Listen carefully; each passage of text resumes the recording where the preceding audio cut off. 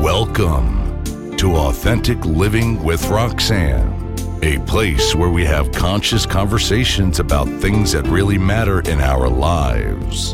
And now, here's your host, Roxanne Derhaj.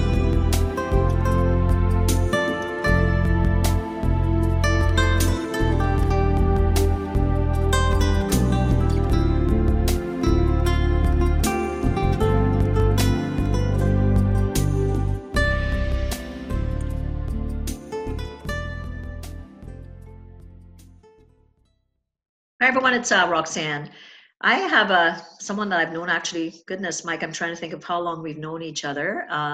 Mike Strange. Mike is someone that's been in the Niagara community and has done some pretty big things in the world, in my opinion. So Mike, thanks for joining me on my show today. Oh, thanks for having me, Roxanne. Appreciate it.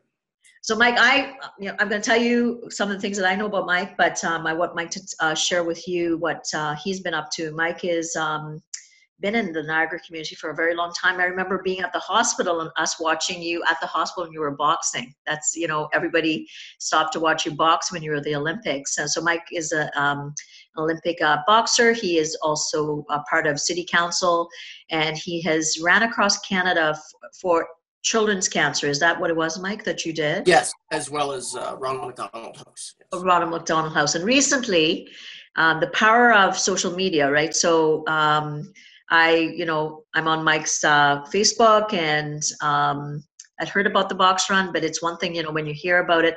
And so this is, I want him to talk about that. But I've always heard about the El Camino, and then of course getting intrigued by the El Camino, and then when you were there running, and then when you were sweaty and couldn't breathe and all that stuff, it really just kind of brought it to light about the importance of following the passions in your heart, what's important to you. So that's why I wanted Mike to come on and chat a little bit with us today. So Mike, I don't know, I've obviously missed a lot of things about you, but what other things should people know about you that are listening?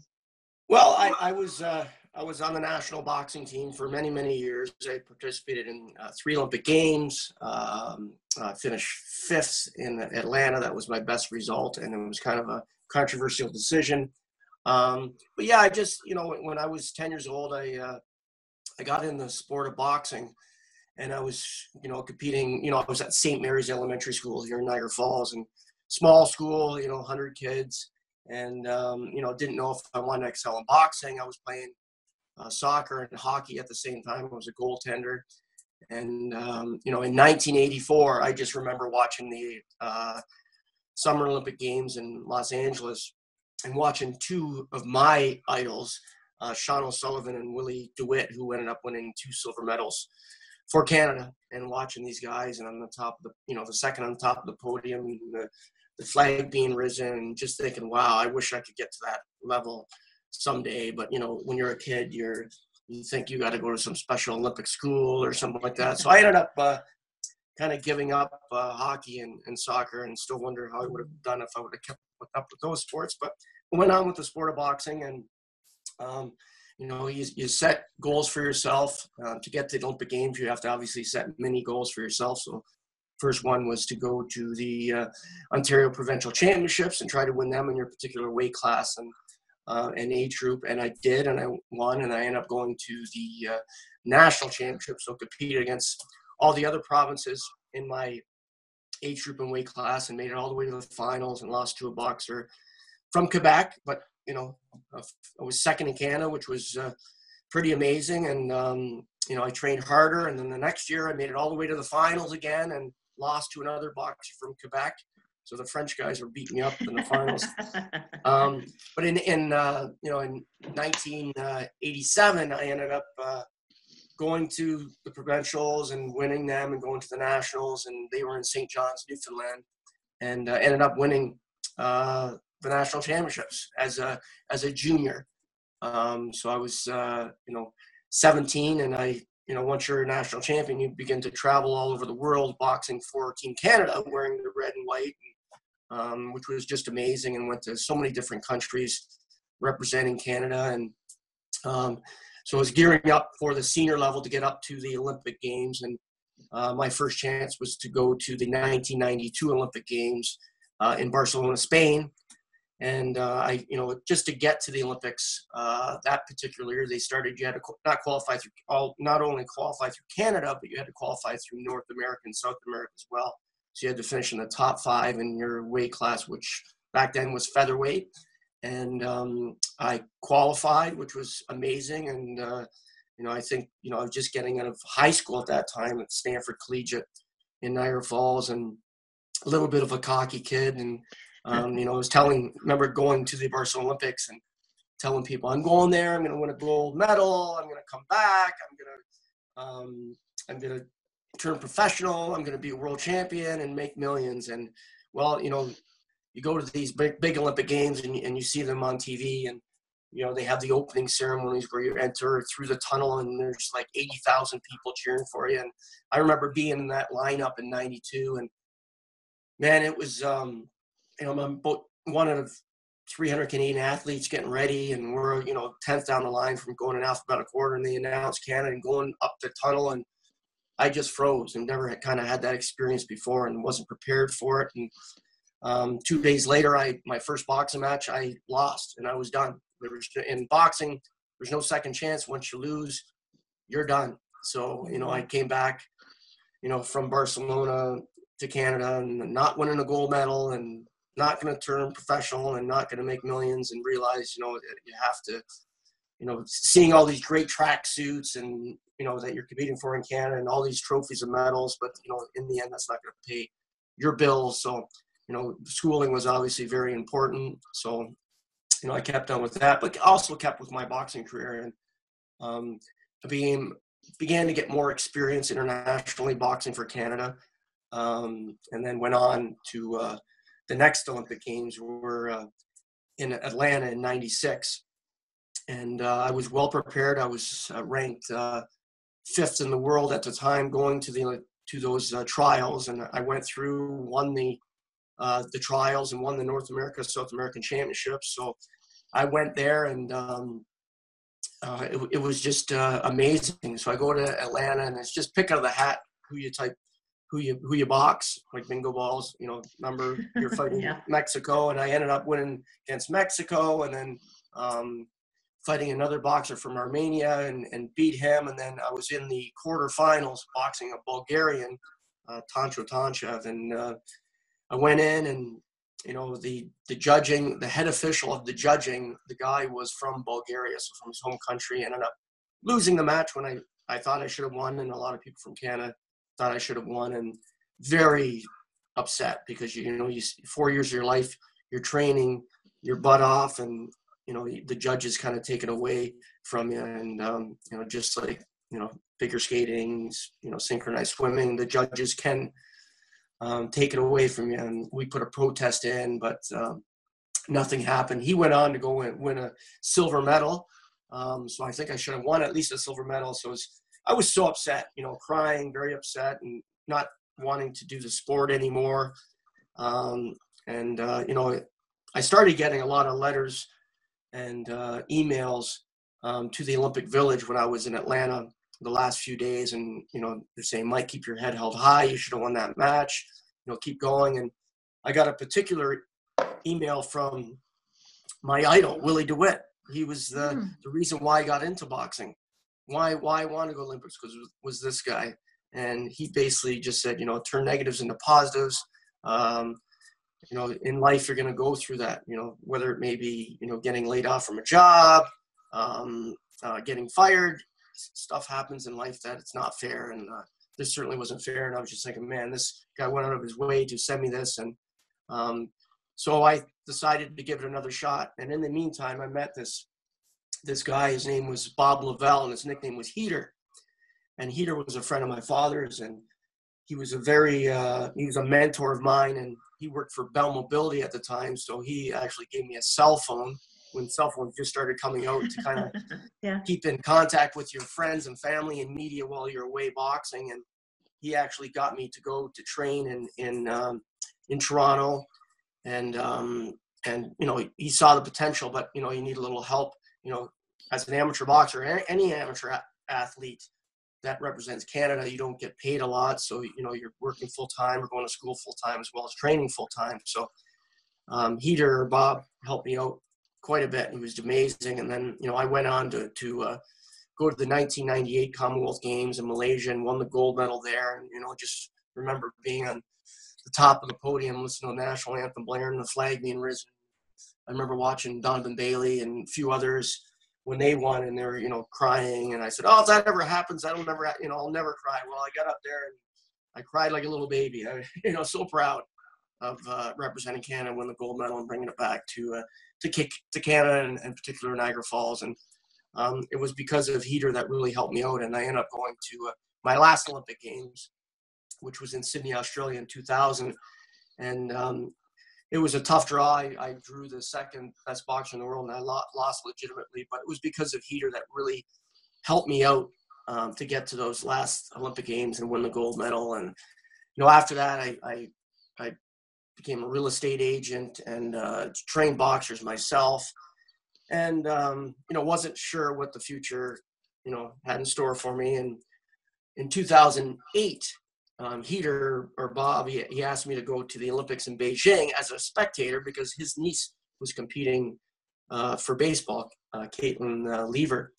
So I said, yeah, I'd love to, just let me time and stuff like that. So, I was waiting a few weeks and I haven't heard from Heater. So I phoned Heater and I said, Heater, what's going on? I'm waiting to see, what's going on, if we're going to go to Beijing and watch your niece. And he said, Mike, I got this pain in my shoulder that's brought me to my knees. And I always knew Heater is a big guy, strong, nothing affecting him. And I said, well, obviously you got to get that checked out. And phoned me a few days later and he says, Mike, I got diagnosed with cancer. Oh, okay. And, I didn't know much about cancer. And, it was heartbreaking, and he didn't know where the cancer kind of stemmed from, the original spot, but, he found out that it was pancreatic cancer.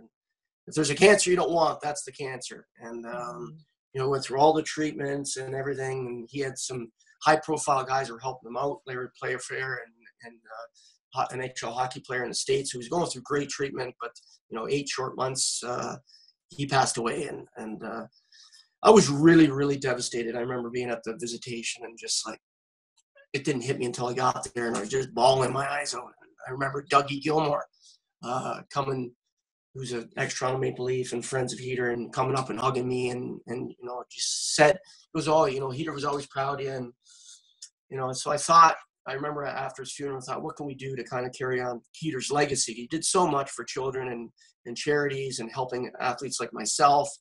So I decided to start an event at Oaks Park in Niagara Falls called Heater's Heroes Run for Children. And basically it was like a mini kind of wish foundation where we would help kids who had terminal illnesses or life-altering illnesses or injuries. And they would basically just walk or run or whatever they could do around the 400-meter track around the soccer pitch at Oaks Park here in Niagara Falls. And so we did it, and we had 13 children. And we got a committee together, and we raised, I think it was over $13,000 that first year, and we helped different kids. But this one little girl, Kelsey Hill, she got a direct impact on me. And, she had a brain tumor, and she was half paralyzed, and she had a patch over her eye. And she participated, and her wish and her family's wish was just to have a chairlift from where she was sleeping to the bathroom because they were on different levels. So we made that happen. And I actually pushed her in the Terry Fox run about a month later after that at the same park, ironically at Oaks Park. And we came so close and on Facebook all the time. And, she was only 12 at the time. And I was at the volunteer kind of party after that. We were at the Fallsview Hose Brigade in Niagara Falls, and we had all these volunteers getting together just to kind of thank them for the event at Oaks Park. And had a few pops and we were celebrating a little bit. And I remember just thinking, putting everything together about Heater and about this poor little girl from Kelsey Hill and what she was going through, and me pushed her in the Terry Fox run. And then Terry Fox really just kind of hit me. I said, does anyone ever, we knew Terry started his Marathon of Hope back in 1980, April 12th, and he made it all the way. He was attempting to run across Canada with his prosthetic. and he made it all the way near Thunder Bay and was forced to stop. And I said, has anyone ever kind of continued his run? So we're all Google it that day, and no one had. And it was like, I was just like, right that second, I'm like, I'm doing it. Wow. So I remember November 1st, 2011, I started running, and I was just training for this run, and I haven't told anybody about it really. And, so I kind of wanted to implement what Terry Fox did, 32 years before, and try to run a marathon a day. And in boxing, we always ran 5 miles as fast as we can, and that was it. But here, you got to obviously pace yourself. You want to run a marathon a day. So I started running, and I remember just starting, and my long run would be 30 kilometers, and it would take, like 3 hours. And I remember seeing my one friend, Mike Majewski, and he was out with his family, like at 9 a.m, he saw me, and then 3 hours later, he saw me still running. He's like, Mike, what are you doing? I said, I was out shopping. I come out, and you're still running. I go, I'm thinking about doing this run, and not sure. Didn't really fill him in. Well, in December, I got a horrible call from Kelsey's mom that Kelsey's mom, Lana Hill, said Kelsey passed away this morning.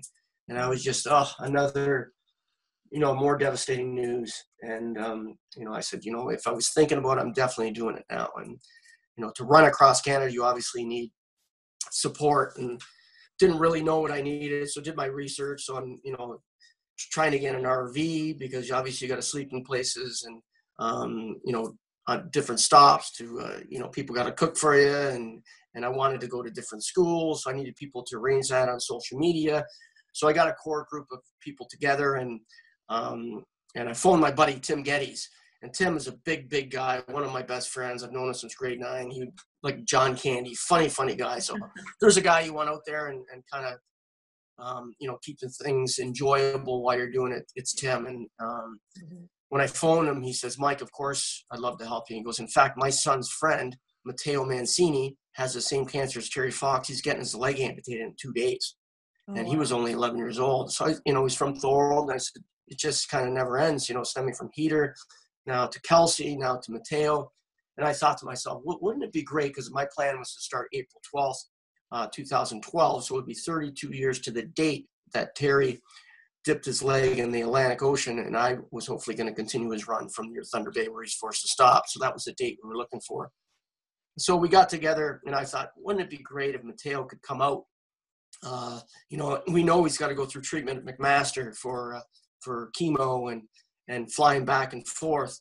But what a great legacy it would be for Matteo. And Matteo's parents were kind of going through a separation at the time. And you see that a lot happening with kids who fight cancer. Their parents have obviously, it's tough to stay together because it's so stressful, mentally and going through financially. So when I approached Matteo, and I said, this is what we want to do. And his mom was like, absolutely not. You're not taking my baby anywhere from me as he's fighting cancer and going through this. And Matteo, they saw the look in his eyes. He says, Mom, I want to be the next Terry Fox.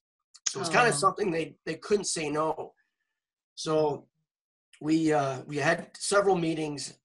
We held them at the Falls Rehose Brigade, which I'm a member at in Niagara Falls, and kind of what we wanted to do and accomplish and where our money wanted to go. We weren't sure.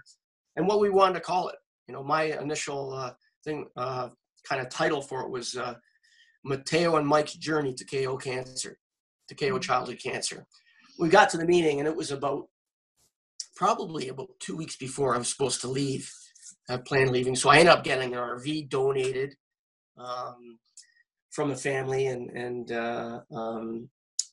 when I went, we had this meeting, and my buddy, Andy Bird, who's kind of a business guy, and he knows his stuff. He goes to China, and he does some import and export and stuff. And he goes, Mike, I like what you're doing. I think it's great. He goes, the name I'm not sure about. He goes, I don't think, say you wanted to continue this after this, how can you do that with that kind of name and keep it going? Mm-hmm. So we came up with kind of a logo, and it was Box Run. I'm a boxer. I rhymed with Fox, and it was just kind of, thinking outside the box, and it was so many different meanings. Box Run, running for the fight. I was like, wow, I love it. You know what I mean? There was one person who didn't really like it, and then afterwards he kind of got on board. But then there was a couple people that were just like really negative, that were my friends. They're like, Mike, you're going to lose, I was running a bar at the time. You're going to lose your job. How are you going to afford to do this? It needs more preparing. And I just said, listen, guys, I will get my backpack right now and I'll start running right from this hall. I'm prepared. I've been running.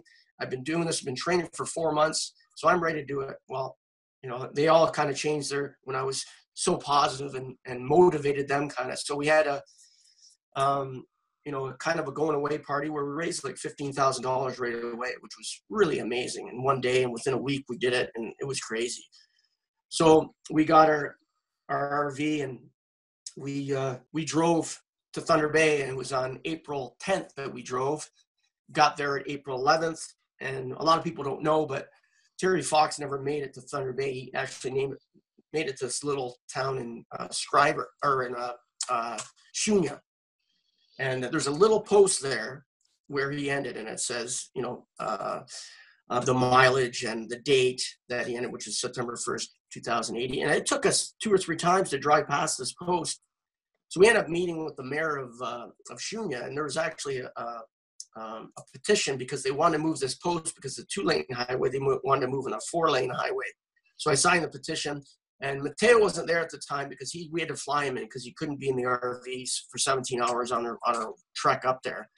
So we waited for them. We signed the petition, and I think to move this post, Terry Fox is the biggest hero of all time in Canada. That's I think there should be a holiday named after him, right?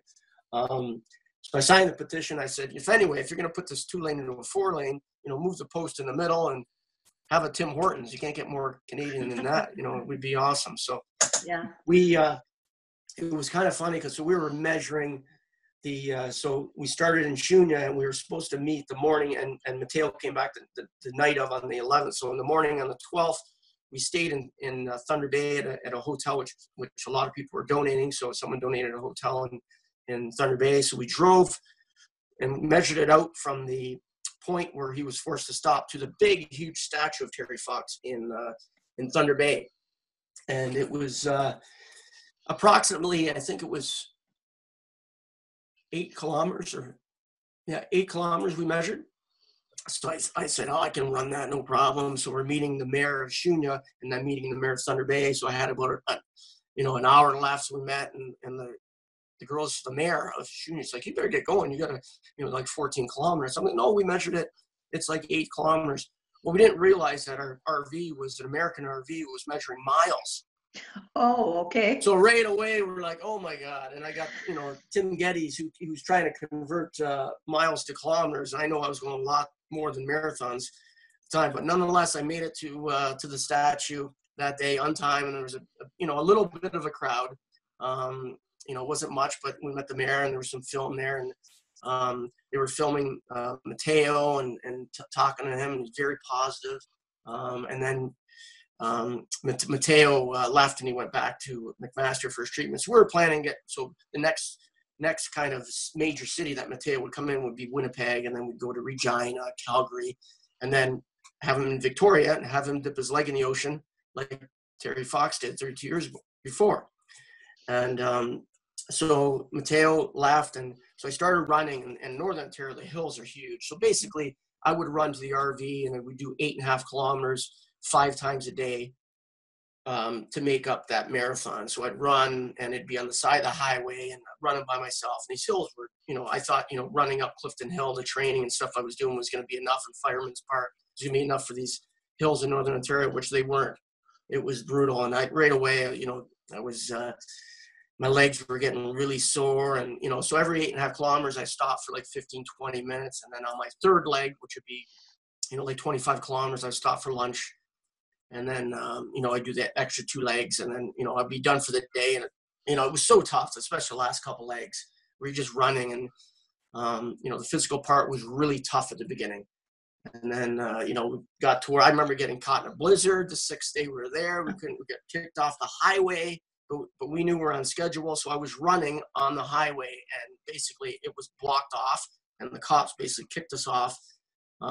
And yelling at us, swearing at us. And they saw basically on the side of the RV what we were doing. They said, guys, we know what you're doing. It's a great cause, but we're out here for your safety. You couldn't even see it. I'm running in this like foot snow on the highway number 1, the Trans-Canada Highway. And so we ended up finishing the marathon that day, which was pretty extraordinary because we had to come back about 4 or 5 hours later till it was all cleared out.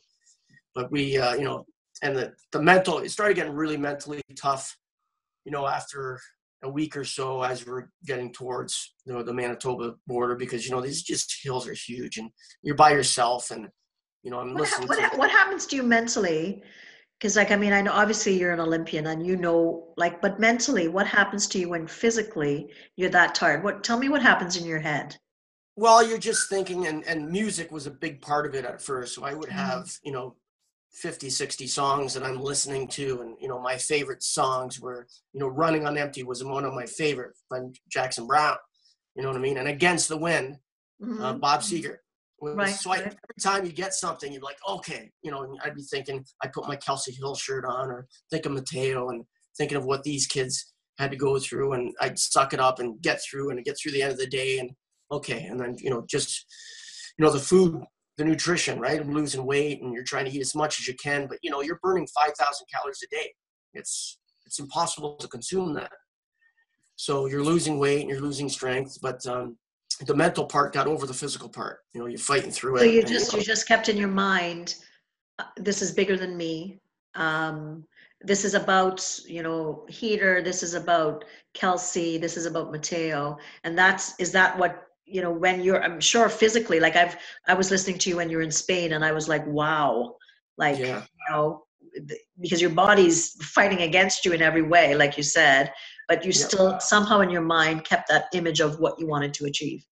Yeah, and it was amazing because, and even in the second one, which I'll be talking about, but every time that I felt like I can't do this anymore, I'd get some kind of message or an email, and we have a blog on Facebook, and we would do videos, and since the social media has changed so much from Facebook and that, like we brought a guy, a videographer there, and he would have to film us at the end, and I donate or dedicate every day to someone who has is fighting cancer, passed away from cancer. I put Canadian flags from the dollar store on the highway, and I know there's still a couple taped up to some poles and stuff, so I would dedicate to a child and put a word of the day like strength or courage, and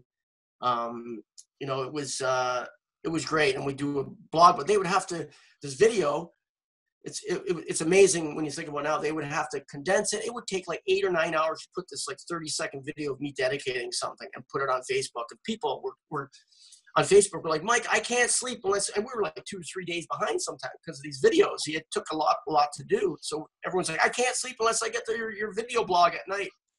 So, and just the mental part, going up these hills, just looking for the RV and not seeing it, going down a hill and looking back up. There's the RV. It's like, oh, I need a little bit of rest, and right. Re-energize, and food and drinks and whatever I can get in my body, and and praying for flat land. Well, guess what? In Manitoba, I got my wish, because now I could see my RV 5 kilometers away, and it's not getting any closer because there's no hills at all.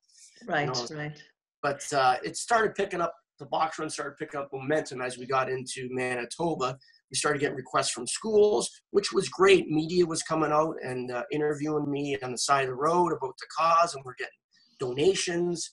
And it was amazing. And but now it was getting tougher for me, because now I'm going to talk to schools, which are an hour away. We would take the RV.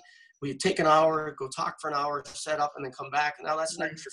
Now these 5-hour runs are turning into like 9-hour runs and getting interviewed and stuff. So it was really, sometimes you lose focus of why you're doing it because you're so exhausted. And I'm like, I don't want to talk. I just want to be left alone. But that was part of it, part of the whole thing. You get people like Tim reminding me, this is why we're doing it. Like, we would fight with each other a bit on the RV, and just over stupid stuff. I just wanted to rest, and Tim is very, very ADD, and he's just like constantly on you, right? And he's, running, walking back and forth, and don't realize that he's cooking the whole time or doing my laundry, stuff that a lot of people don't want to be doing, right? What an amazing thing though, Mike. Like, in all fairness, I knew a little bit about the box run, but this is what an amazing story, because, physically, like obviously you know what it is to tax your body, and then, and you know, at some point the mind takes over for you. And you know, for the average person, like, you know, that's maybe listening to this, it's probably hard for them to understand what it takes, but it takes, you go into a mental space that allows you to stay focused. Yeah, it really did. And it got really tough. And we got to Winnipeg. Gained more momentum, and there was more people coming out and helping out because, you know, Tim had to leave. We'd bring other people on, or someone else would come out and help Tim. But when we got to Winnipeg, that was where Terry Fox's family was from. And so the reaction from, they had schools, and we were at City Hall, and Mateo went in. Mateo came in. He was like a little rock star, curly hair like Terry Fox. We were on TV, breakfast television, radio, and he was great. Mateo was amazing, and it was gaining a lot of momentum. It really was. And then, you know, a couple days there, and then Mateo had to go back, and so now the next time we were going to see him was in Regina. So we continued running, and yeah, it started getting a lot of momentum. Boxing gyms, schools, everybody wanted me there, and it was great. We're just telling the story of why I was doing this. Mm-hmm. And we got the brand in Manitoba, and the mental part started getting really bad. So my buddy Jack Robson came in. He's from Niagara Lake, and he was doing a lot of the preparing for schools and social media stuff. He would be cooking and stuff like that, or driving the RV. And got to one point, I had about 4 kilometers left to one day. I said, Jack, I said, get some shoes on, buddy. You're running with me those last 4. I'm by myself. It's killing me being by myself. You know, it's almost too much time to think. You know what I mean? Running every day by yourself. You're driving yourself crazy. And Jack's like, I don't have any shoes. I go, what size you? He goes, size 9. I go, I got 12 pairs there from people donating to me, and I'm size 9. You're getting a pair of shoes on. And at the time, I think he was 43, not athletic. He smoked for almost 28 years. Well, he came out, he ran, and almost killed him. He had to actually run, walk. And he'd do that almost every day to help me out the last 4 kilometers. And he came up to 8. He was making more money than I was doing the box run from friends because they couldn't believe this guy was running. And he quit smoking that day, and to this day. Wow. Yeah, which is pretty amazing. So, you know, I think I inspired him by, you know, getting him out and doing that. And then, you know, he inspired me by stop smoking. He knew we were out here for, you know, childhood cancer research, and, you know, to stop smoking is obviously a big thing, right? So for him, to this day, since 2012, he hasn't had a cigarette. Wow. So I mean, truly inspirational, right? Because you're running because of kids that are developing cancers for a lot of different reasons, but we know that smoking is such, you know, it's a big thing that takes a lot of people's lives. So for him, just because you needed him, it created a shift. What a gift that was able to happen on that experience. Well, it sounds like there was a lot of gifts that happened there, Mike. It was, yeah. And you know, he did inspire me with doing that, and chews a lot of gum now. I know that, but he doesn't smoke. But after that, and we were heading to Saskatchewan, and Saskatchewan wasn't very good as far as, you know, media and stuff like that. And there's a lot of, we're running on the highway. So we get a little shoulder of the road. There's big trucks going by, and it was freezing, and the wind going east to west, the wind is always in your face, and it would feel like, you know, there was 90-kilometer winds in my face, and you know, it was really tough, and it just, you know, you feel like you're walking because it's so strong, this wind, and then you got trucks going by and splashing you in your mud, and you know, and then you have cities that, you know, we're used to Niagara Falls, linking into St. Catharines, that links into another city. Well, there's hundreds of kilometers where there's no city. It's just you and this RV and the highway. And, you know, you'd stay in the RV some nights or in hotels. And, you know, at least I got to look forward to Mateo coming in Regina. And when we got to Regina, we got some horrible news. Mateo's mom phoned and says Mateo can't come anymore.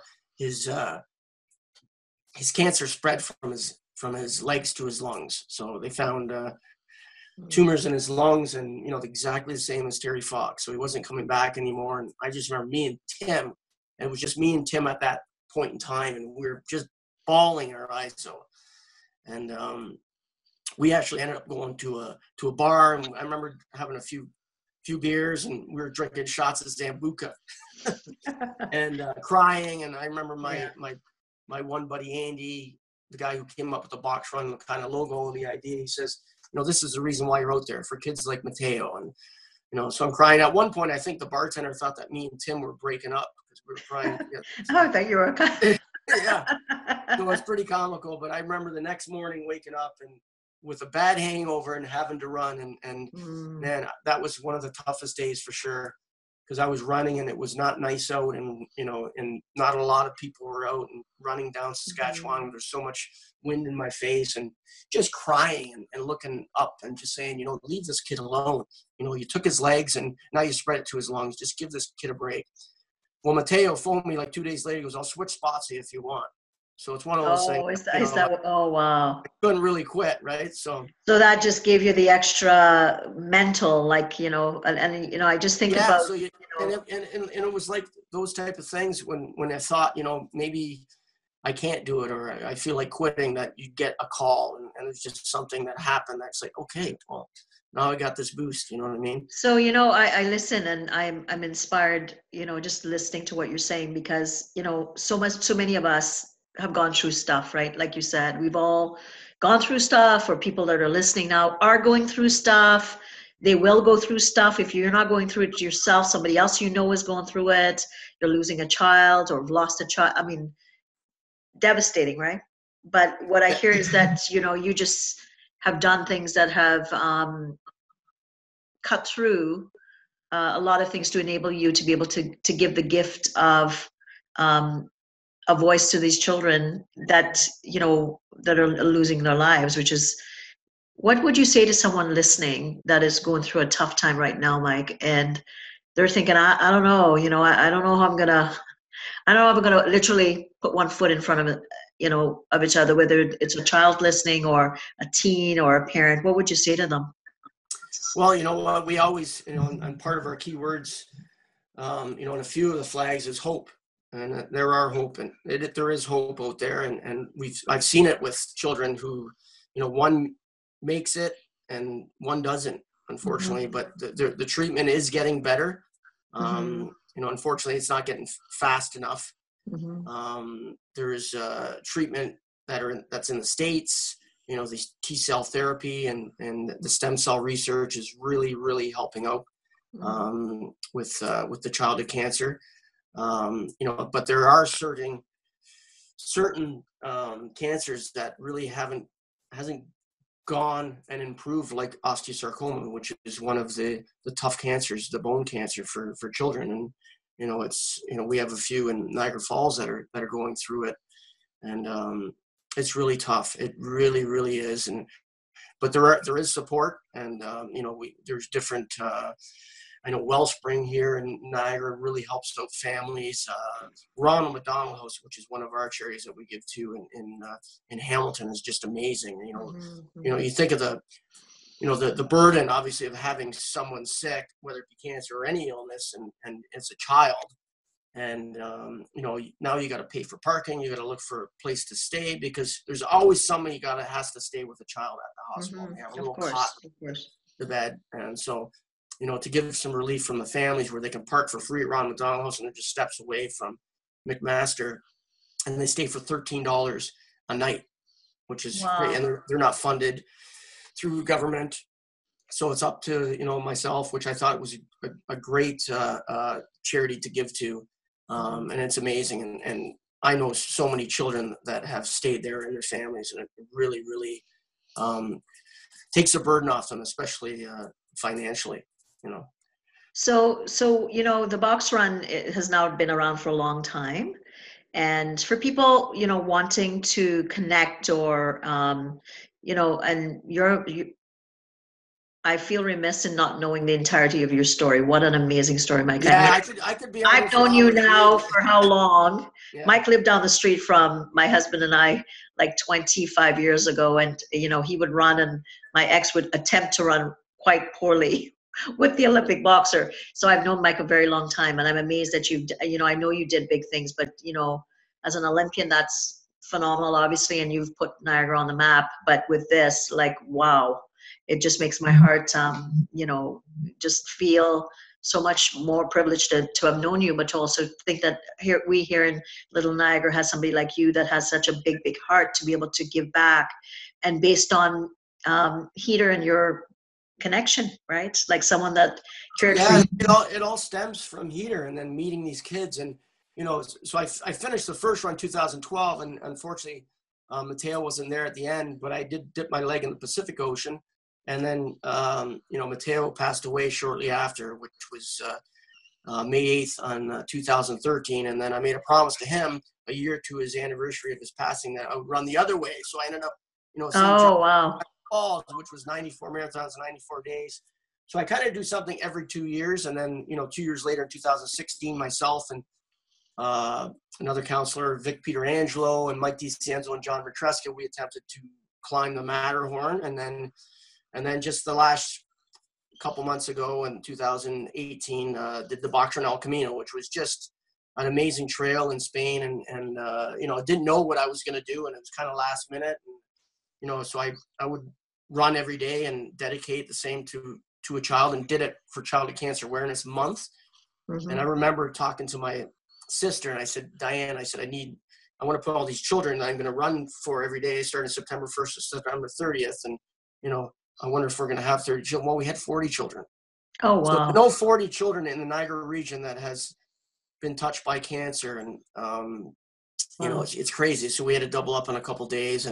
But I gave all the flags to the children, and still have a few I have to give to the families. But the most important thing, I think, was just to tell the kids stories every day, to tell these kids. Some can't tell because they have passed away, or the parents don't want to, it's tough for them. And the only way they get through it sometimes is like Lana Hill is, they have a legacy for Kelsey, and they every day they do something and raising money so to help other children. But then there's children like Nick Roma, and Nick Roma is gone. Yes, I actually know of Nick.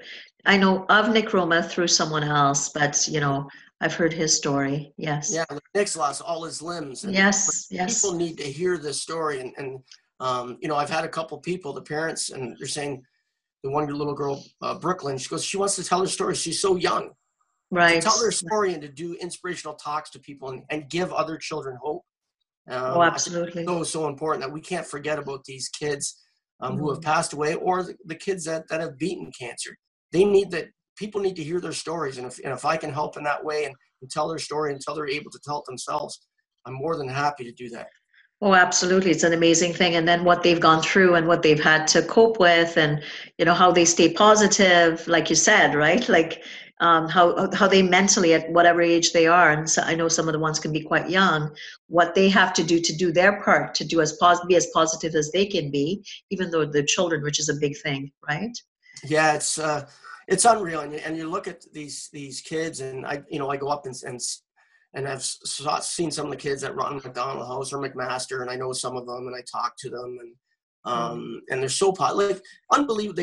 They'll go through chemo treatment, and they'll come out and they have a smile on their face, and they're playing with the toy, and I'm just like, wow, you know what I mean? It's just the power of being in the moment as a child, right?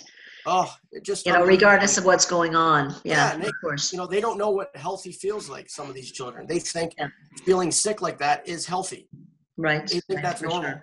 And, I think, I remember watching Mateo taking 40 pills at a time. And I'm just like, I'm crying about taking one little pill that hurts my stomach. And I'm just like, man, this little warrior is just taking all these pills. And he's just like, oh, I'm taking them.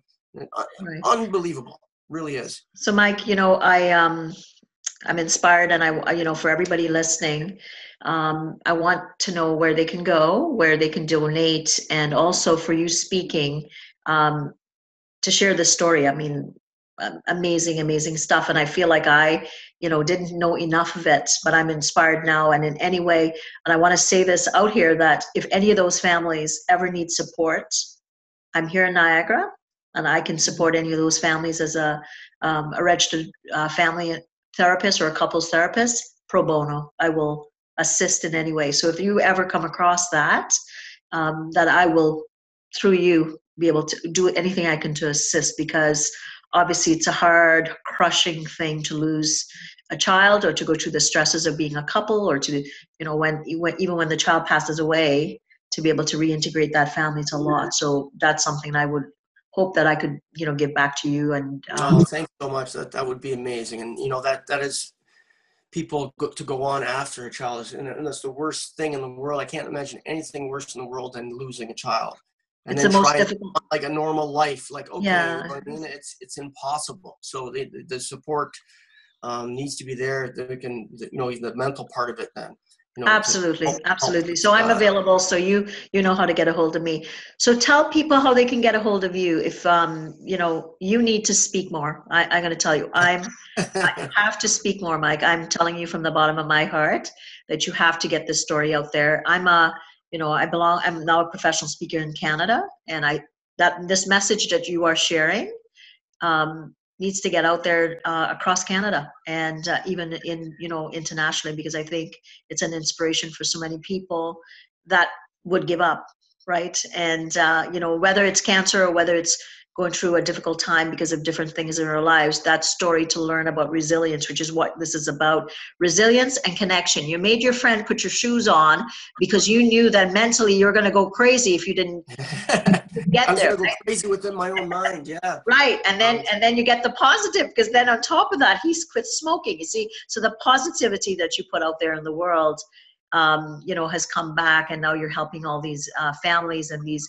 children. I can imagine what it must do to a child that knows that you're running for them that day. Like, what they must be brimming to know that somebody out there is doing this for them, and then them wanting to tell the story that you're doing that for them. So it's really a gift. It was a pleasure. It really was. And if anyone would like to donate or get a hold of me, just go to boxrun.org. And if you'd like me to come and speak, and I would be more than happy to share my story and share the children's stories.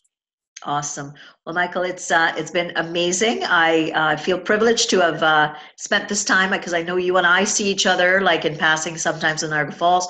I see you when you're at council meetings on TV and stuff like that. That's about it. But I'll make sure to try to reach out to you more. So for everybody listening, I guess I'm struck by, I talk about being authentic, and I think Mike has shown that, when you are truly connected to who you are and you connect to other people on a profound level, amazing things happen. And this, through the box run, is an example of something like that, and a legacy that you're leaving behind that nobody can ever, ever take away. And this idea got birth in Mike through a connection, and the importance of us being connected, not just to ourselves, based on whatever we're going through in the world, but also to others, is the thing that affords us to be resilient. So again, Mike, thanks so much for being here, and do reach out to Mike and the box. So it's boxrun.org. And if you're needing anything further from me, you can reach me at roxanderhodge.com /blueprint, where you can download a free course on how to be a bit more connected to yourself. Okay, so take care, and thanks, Mike. We'll talk soon. Thank you, Roxanne. Okay. Thanks for tuning in to Authentic Living with Roxanne, creating the space for positive, healthy change. Roxanne is a keynote speaker, psychotherapist, and coach. To work with Roxanne, visit roxandurhaj.com /blueprint. We'll see you next time on Authentic Living with Roxanne.